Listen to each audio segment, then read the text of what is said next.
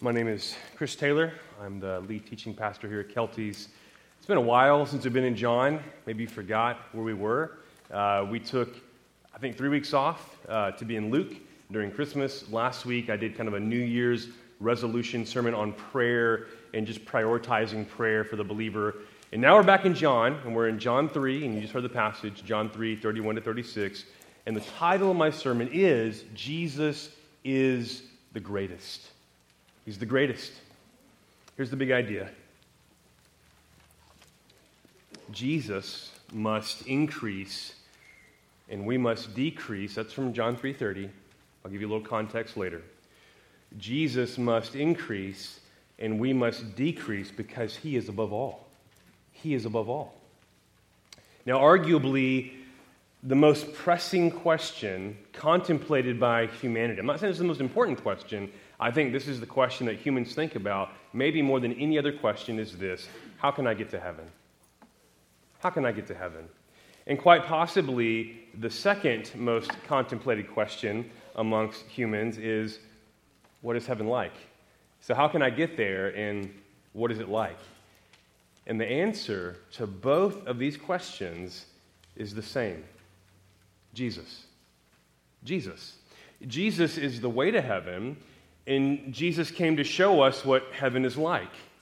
Now, how can Jesus answer these two questions? How can I get to heaven, and what is heaven like? How can he do that? Or maybe better stated, what gives Jesus the right to be the answer to these two questions? It's because Jesus is the greatest. And that's what we're going to see in our passage this morning. Now, in order to truly understand and appreciate our passage, we must read it in context. So let's go back one verse, John 3:30. And this is where John the Baptist was the forerunner. He was getting people ready for Jesus' coming. He was baptizing people, calling them to repent. The king's coming, get ready. But when the king came, his job was done, right? It was time for him to get out of the way, so to speak. And this is what John says.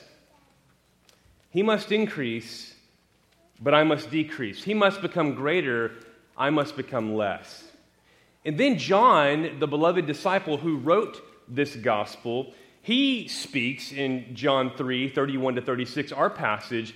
And what he's going to do in our passage is he's going to answer the question posed by verse 30.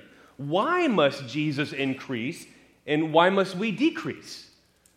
And that's what we're going to see. We're going to see the answer to that question in our passage. Why must Jesus increase, become greater, and why must we become less?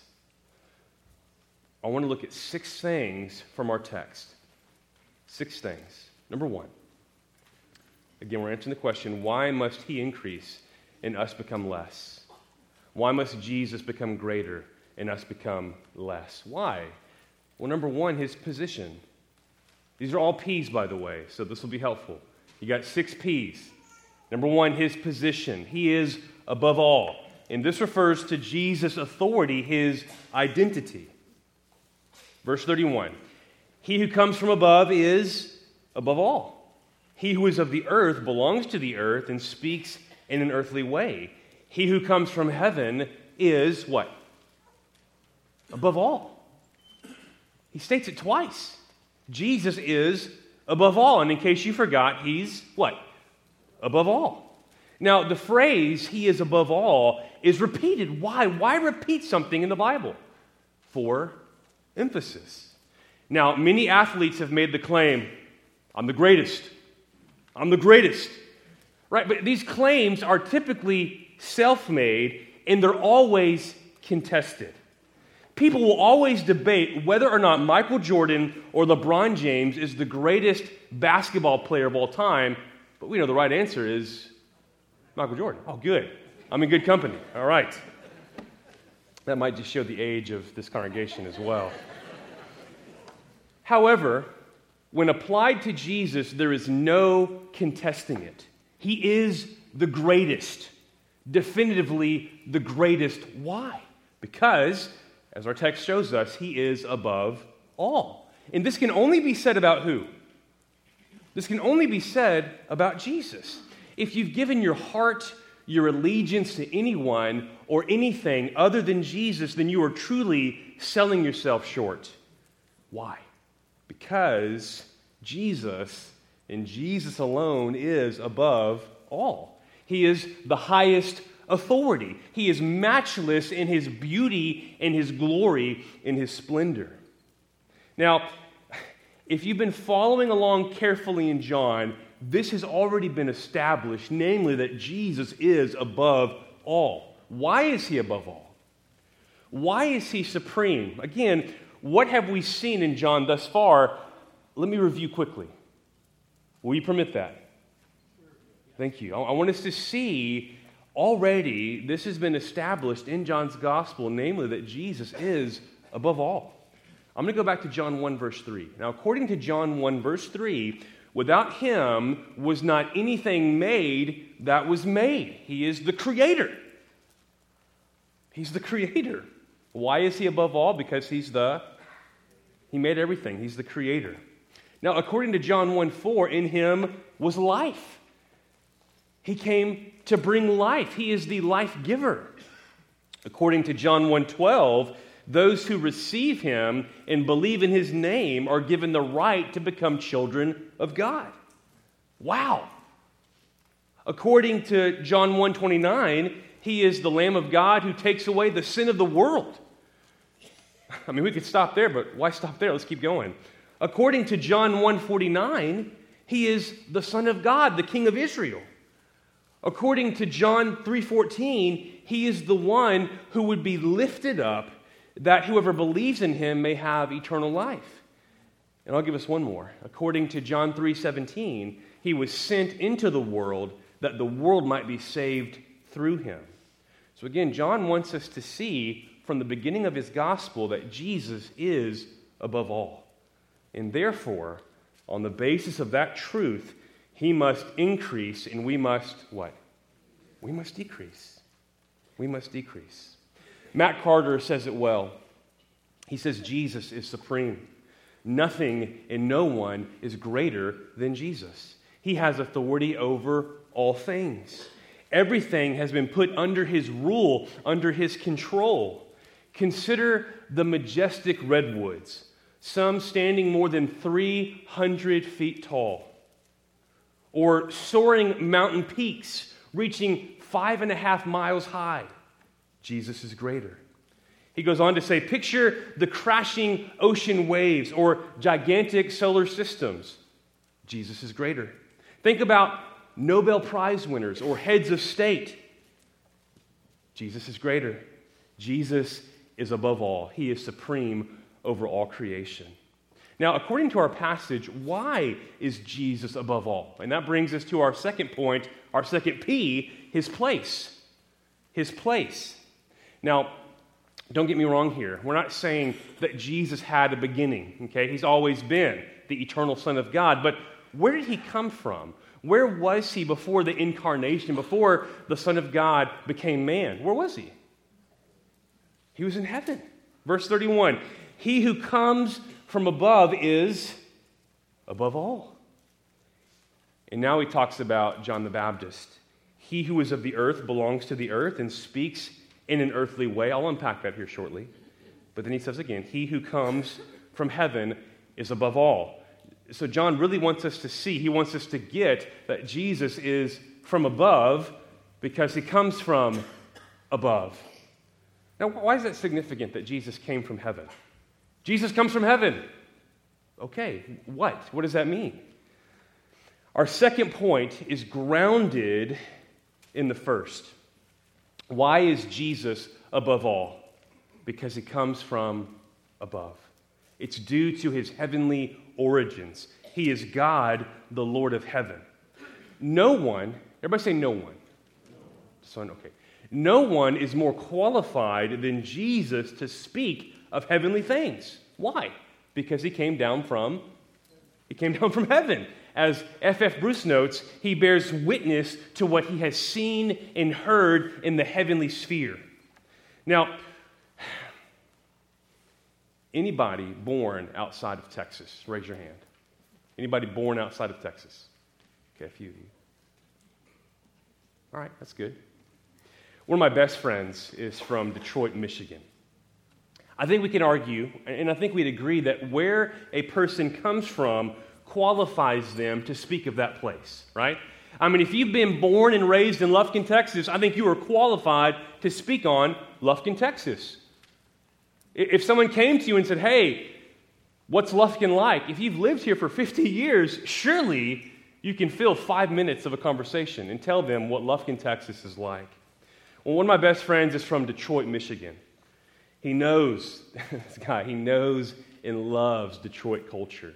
He's passionate about it, right? He knows all about the city. He knows about the economy. He knows about the food. He knows about the sports teams. He knows the overall state of Detroit because he's been born and raised in Detroit. He grew up there. Therefore, he's qualified to speak on Detroit. Jesus comes from heaven, the place where God dwells. And not only that, but Jesus is heaven's architect. He made it. Who is better qualified to speak about the things of heaven than Jesus, who is God? You know, in verse 31, Jesus is contrasted with John the Baptist. John the Baptist is of the earth and speaks in an earthly way. That might sound derogatory, but it's not. It speaks to the limitations of John the Baptist. He is not privy to the same things that Jesus is privy to, since Jesus came from where? Jesus came from heaven. Now, John, we read in John 1, was sent by God, but Jesus came from God, and he is God. That's the difference, and that is why Jesus must become greater, and John the Baptist must become less. In fact, that is why all of us must become less. I want to say this twice. I think this is really helpful. The beauty of the gospel, the beauty of the life, death, and resurrection of Jesus and your trust in him is that as Jesus becomes greater in your life, don't miss this, as Jesus becomes greater in your life and you by necessity become less, you actually, during that process, become more fulfilled, more alive, and more joyful, right? Is that true? Again, that is the beauty of the gospel. As Jesus becomes greater in your life and you become less, you actually become more fulfilled, more alive, and more joyful. That is at the heart of Christian discipleship, namely this call to become less and for Christ to become more in your life, more centralized, more the focus, more the goal in all that you do. Amen? I mean, think of Jesus' own call to discipleship in Mark 8:34. What does he say? If anyone would come after me, let him deny himself. What does that mean? To become less. You're no longer at the center. Who is now at the center of your life? Christ. Why does John emphasize the place of heaven as the place of Jesus? Because he wants us to see, John wants us to see that Jesus speaks with heaven's authority. Is there a higher authority than heaven? Who speaks with heaven's authority? Who came from heaven? Jesus, the place where God rules as king. And this leads to our next point, number 3, his proclamation. His proclamation. I told you, all P's. Expect 3 more P's after this. But don't guess them now, because then you'll lose focus and you'll get distracted, so don't do that. His proclamation, verses 32 to 34. He bears witness to what he has seen and heard, yet no one receives his testimony. Whoever receives his testimony sets his seal to this, that God is true. For he whom God has sent utters the words of God. Whoa. He whom God has sent utters the words of God, for he, God, gives the Spirit without measure. So Jesus utters the words of God. Again, because he comes from God, and he is God. Why must we listen to Jesus' words? Why? Why must we listen to Jesus' words? Because they are the words of God. Now, this is helpful.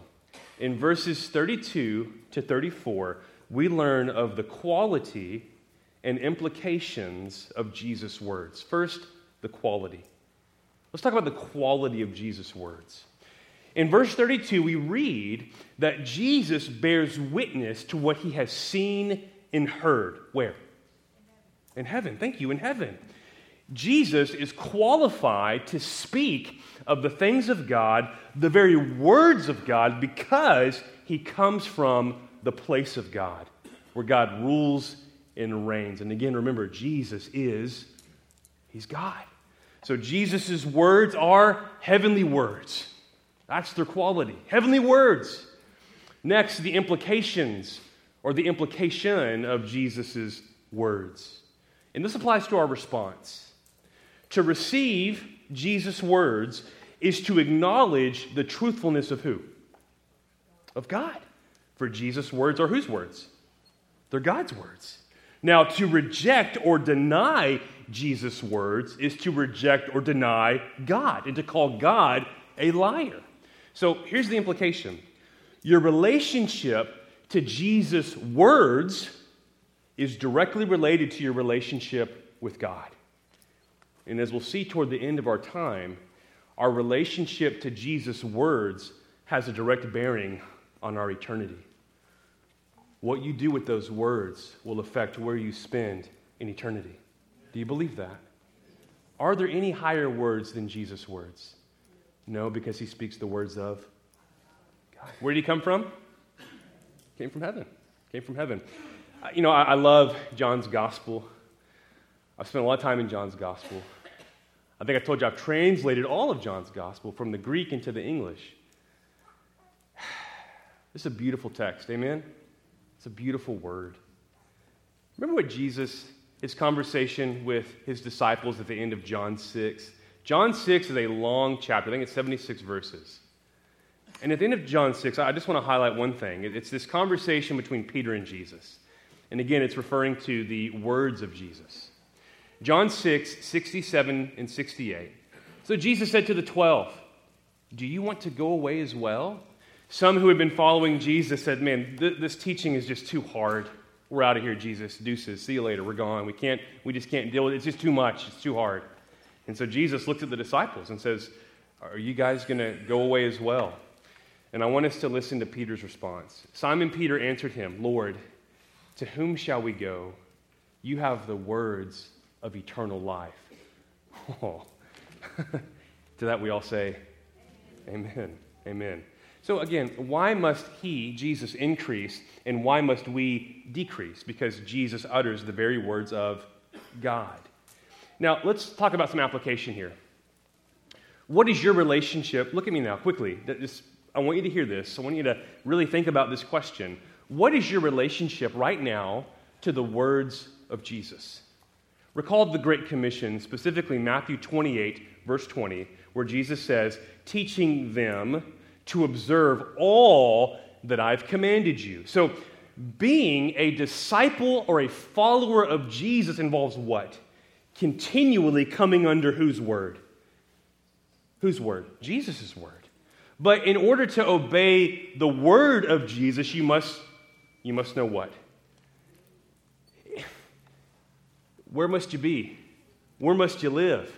Again, in order to obey the words of Jesus, you must know the words of Jesus. And where are the words of Jesus found? In the Bible. In the Bible. Our great King has given us his great word, and we must love it greatly. Amen? Our great King has given us his great word, and we must love it greatly. Do you? Do you love it? I would argue that our relationship to the Word, to the Bible, shows whether or not we truly believe that Jesus is the greatest. Because if you believe that he's the greatest, you believe that he speaks the words of God. And therefore, you treasure this, amen? Because this is where the words of God are found. One more observation here. In verse 32 we read, "He bears witness to what he's seen and heard, yet no one receives his testimony." This mirrors what Jesus said earlier in John 3:11. Jesus said, "Truly, truly, I say to you, we speak of what we know and bear witness to what we've seen, but you do not receive our testimony." Now, John is being somewhat hyperbolic. He's exaggerating a little bit in John 3:32 when he says no one receives his testimony, because John himself had received the testimony of Jesus, right? So what does he mean? Rather, he's making the point that most did not receive his testimony. Who's familiar with the phrase vox populi? It's a Latin phrase which means the voice of the people. What was the voice of the people during the time of Jesus? Crucify him. Crucify him. Why is this so tragic and ironic? That the majority of people did not receive the testimony of Jesus. It's because of who Jesus is and where he comes from. He's the Son of God come from heaven, most qualified to speak to humanity of heavenly things, heavenly truth, God's truth, and yet the majority of the people did not receive him. Why else must Jesus increase and us decrease? Number 4, your fourth P, his power. Everybody say power. Who has power? You know, I would encourage you to spend some time reading through Mark's gospel. One of the themes in Mark is the exousia. It's a Greek word for power or authority of Jesus. Mark, who wrote Mark, John Mark, he wants us to see that Jesus' power is matchless. He has the power to raise the dead. He has the power to cast out demons. He has the power to still the storm. He has the power to forgive sin. Who has the power? Jesus. Why must he increase and us decrease? Because he has what? He has power. Verse 34. For he whom God has sent utters the words of God. For he, the Father, gives the Spirit without measure. Who marked Jesus out as the long-awaited Messiah and promised King? Who marked him out? Who descended upon Jesus at a very specific event, a very significant event, before his ministry kicked off, which was the sign and the symbol that this is the King? Who was it? The Spirit, the Holy Spirit. And we see this at Jesus' baptism. This is mentioned earlier in John 1, 32 to 34. And John bore witness, I saw the Spirit descend from heaven like a dove, and it remained on him. I myself did not know him, but he who sent me to baptize with water said to me, he on whom you see the Spirit descend and remain, this is he who baptizes with the Holy Spirit. And John says, and I've seen and bore witness that this is the Son of God. D.A. Carson makes a very interesting observation. He writes, 3 centuries after John wrote, Rabbi Aha, isn't that a great name? Rabbi Aha, kind of like the band from the 80s. Nobody, that's all right. Rabbi Aha rightly commented that the Holy Spirit, who rested on the prophets, did so according to the measure of each prophet's assignment. So if they had a big assignment, a big measure, a smaller assignment, he would argue maybe a smaller measure. He goes on to write, not so to Jesus. To him, God gives the Spirit without limit. So the Spirit, the Holy Spirit, was given to Jesus without limit, empowering him to complete his kingly mission. And this includes his teaching, his miracles, his perfect life, his sacrificial death, and his glorious resurrection. Now, if you're familiar with Isaiah, there's several places where we learn that the Spirit is going to be poured out on the promised King to come. And I want to highlight 2 of those places for you. Isaiah 42:1 says, behold my servant whom I uphold, my chosen in whom my soul delights. I have put my Spirit upon him, and he will bring forth justice to the nations. So how will you know the King has come? When you see the Spirit come upon him, right? And then Isaiah 61:1, the Spirit of the Lord God is upon me, because the Lord has anointed me to bring good news to the poor. He has sent me to bind up the brokenhearted, to proclaim liberty to the captives, and the opening of the prison to those who are bound. Again, why must Jesus increase and us decrease?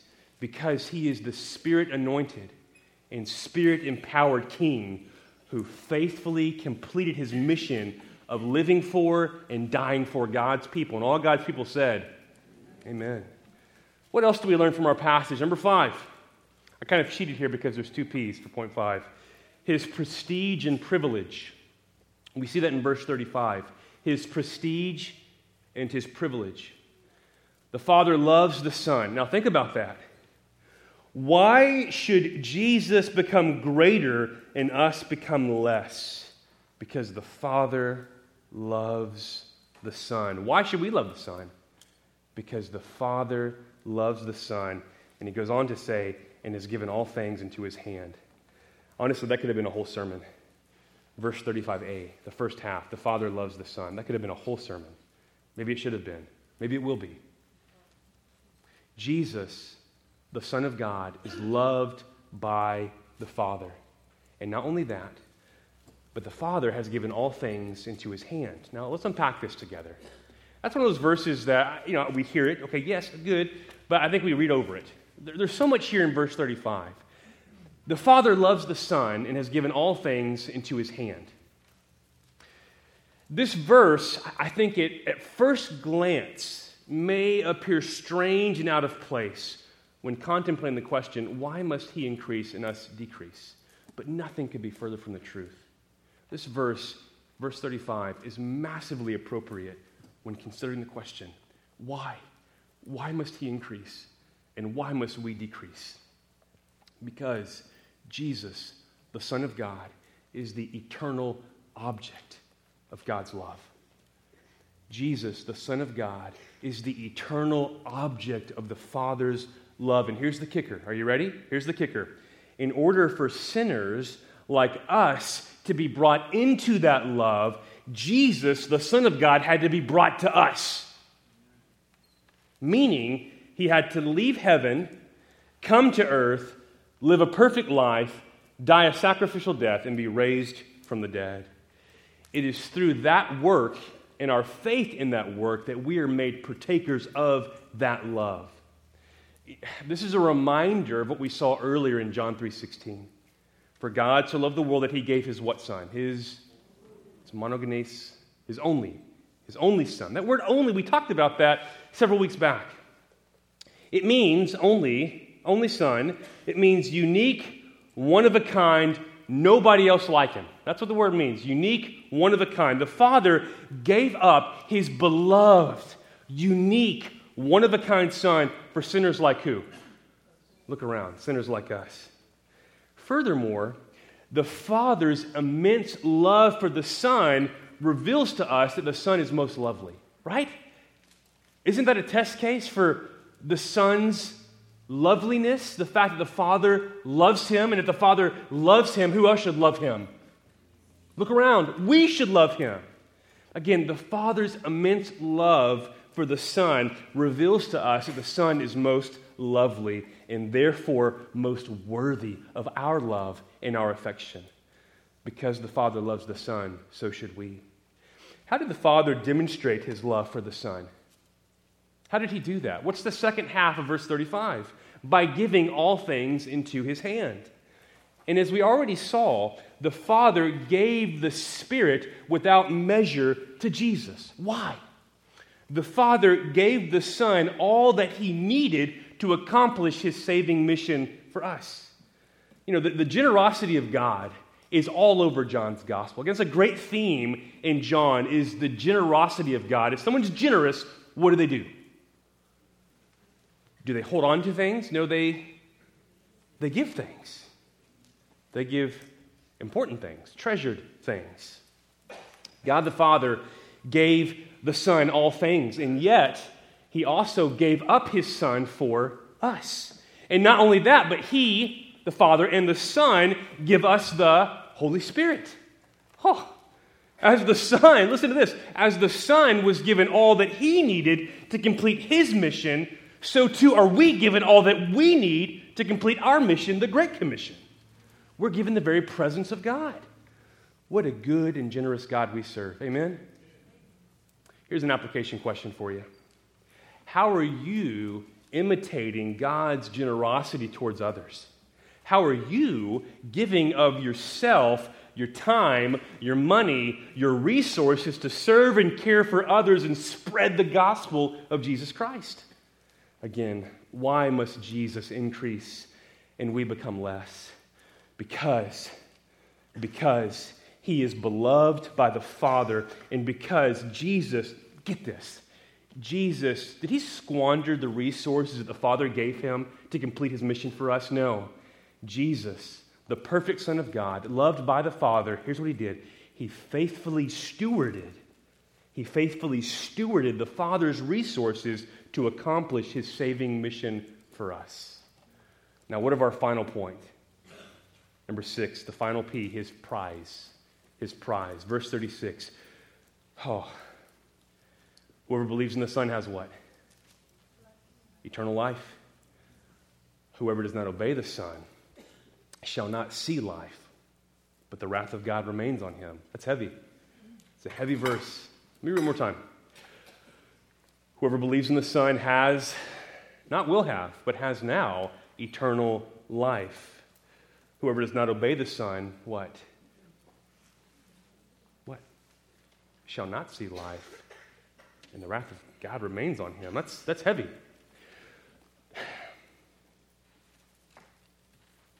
Jesus gives eternal life, the ultimate prize or gift. Why is Jesus the greatest? Why must he become greater and us become less? Because in him alone is eternal life found. Our greatest need. Amen? Compare this to John 1:4. In him was life, and the life was the light of men. You know, this truth is emphasized throughout John's gospel. As Peter proclaimed in John 6:68, we already looked at it, Jesus has the words of eternal life. And then John 14:6, we read that Jesus is the what? He's the way, the truth, and the life.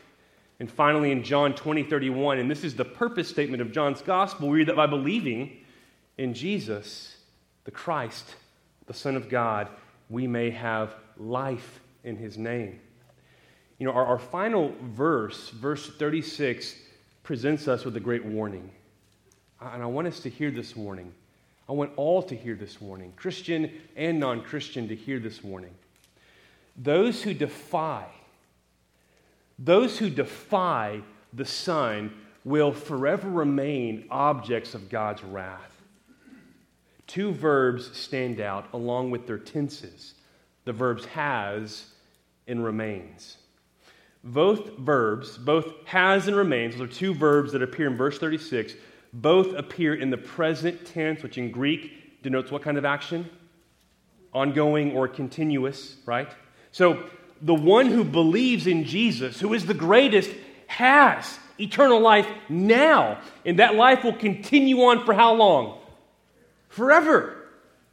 In the same way, listen, in the same way, the one who chooses to disobey the Son of God and not trust in him for salvation will not see life, but instead will remain forever, how long?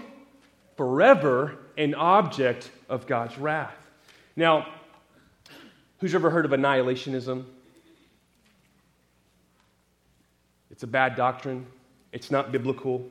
In recent years, some have tried to argue that God's punishment for unbelief, his punishment for the unbeliever, the one who refuses to trust in Jesus, is annihilation. The total destruction of the person, mind, body, soul, spirit, all consciousness gone. They would argue that when you die and you don't trust in Jesus, you just cease to be. No more consciousness. However, that is not the testimony of Scripture. And that is not the testimony of John 3:36. Just as the Bible teaches that the reward, everybody say reward. The reward for those who trust in Jesus Christ is eternal.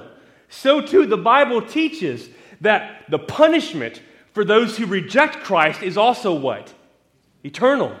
Eternity in hell, away from God for how long? Forever. Why is Jesus the greatest? Why? Why must he become greater and us less? Because he came to save us from the eternal wrath of God. And only He can. That's why He's the greatest. Amen? Only He can. So trust in Jesus for salvation today. And if you have, give Him praise and glory. Give Him the praise and the glory that He is due. Because as we've learned today, He is what? He's the greatest. He's the greatest. Let's pray. Father, in your perfect word, you show us the perfect Savior, Jesus, who is the greatest. Jesus, you are from above, and you are above all. And you speak the words of God. And you came to rescue us from the eternal wrath of God in hell that we so justly deserve. And you did that in love. And we thank you for that good news. And we thank you for this clear vision in your word of who you are. You are the greatest. And I pray that because of that, in response, Father, may we give Christ our lives. May we give Him our total allegiance. And may that be seen in how we do life with your church, how we do marriage, how we do parenting, how we work. I pray that in all that we do, it would be seen that Jesus is above all in our lives. Father, we thank you for your word today. And we ask, Holy Spirit, that you would apply the truth that we've heard deep into our hearts. And through it, make us more like Jesus for His glory and our good and our joy. And all God's people said, in the mighty name of Jesus. Amen.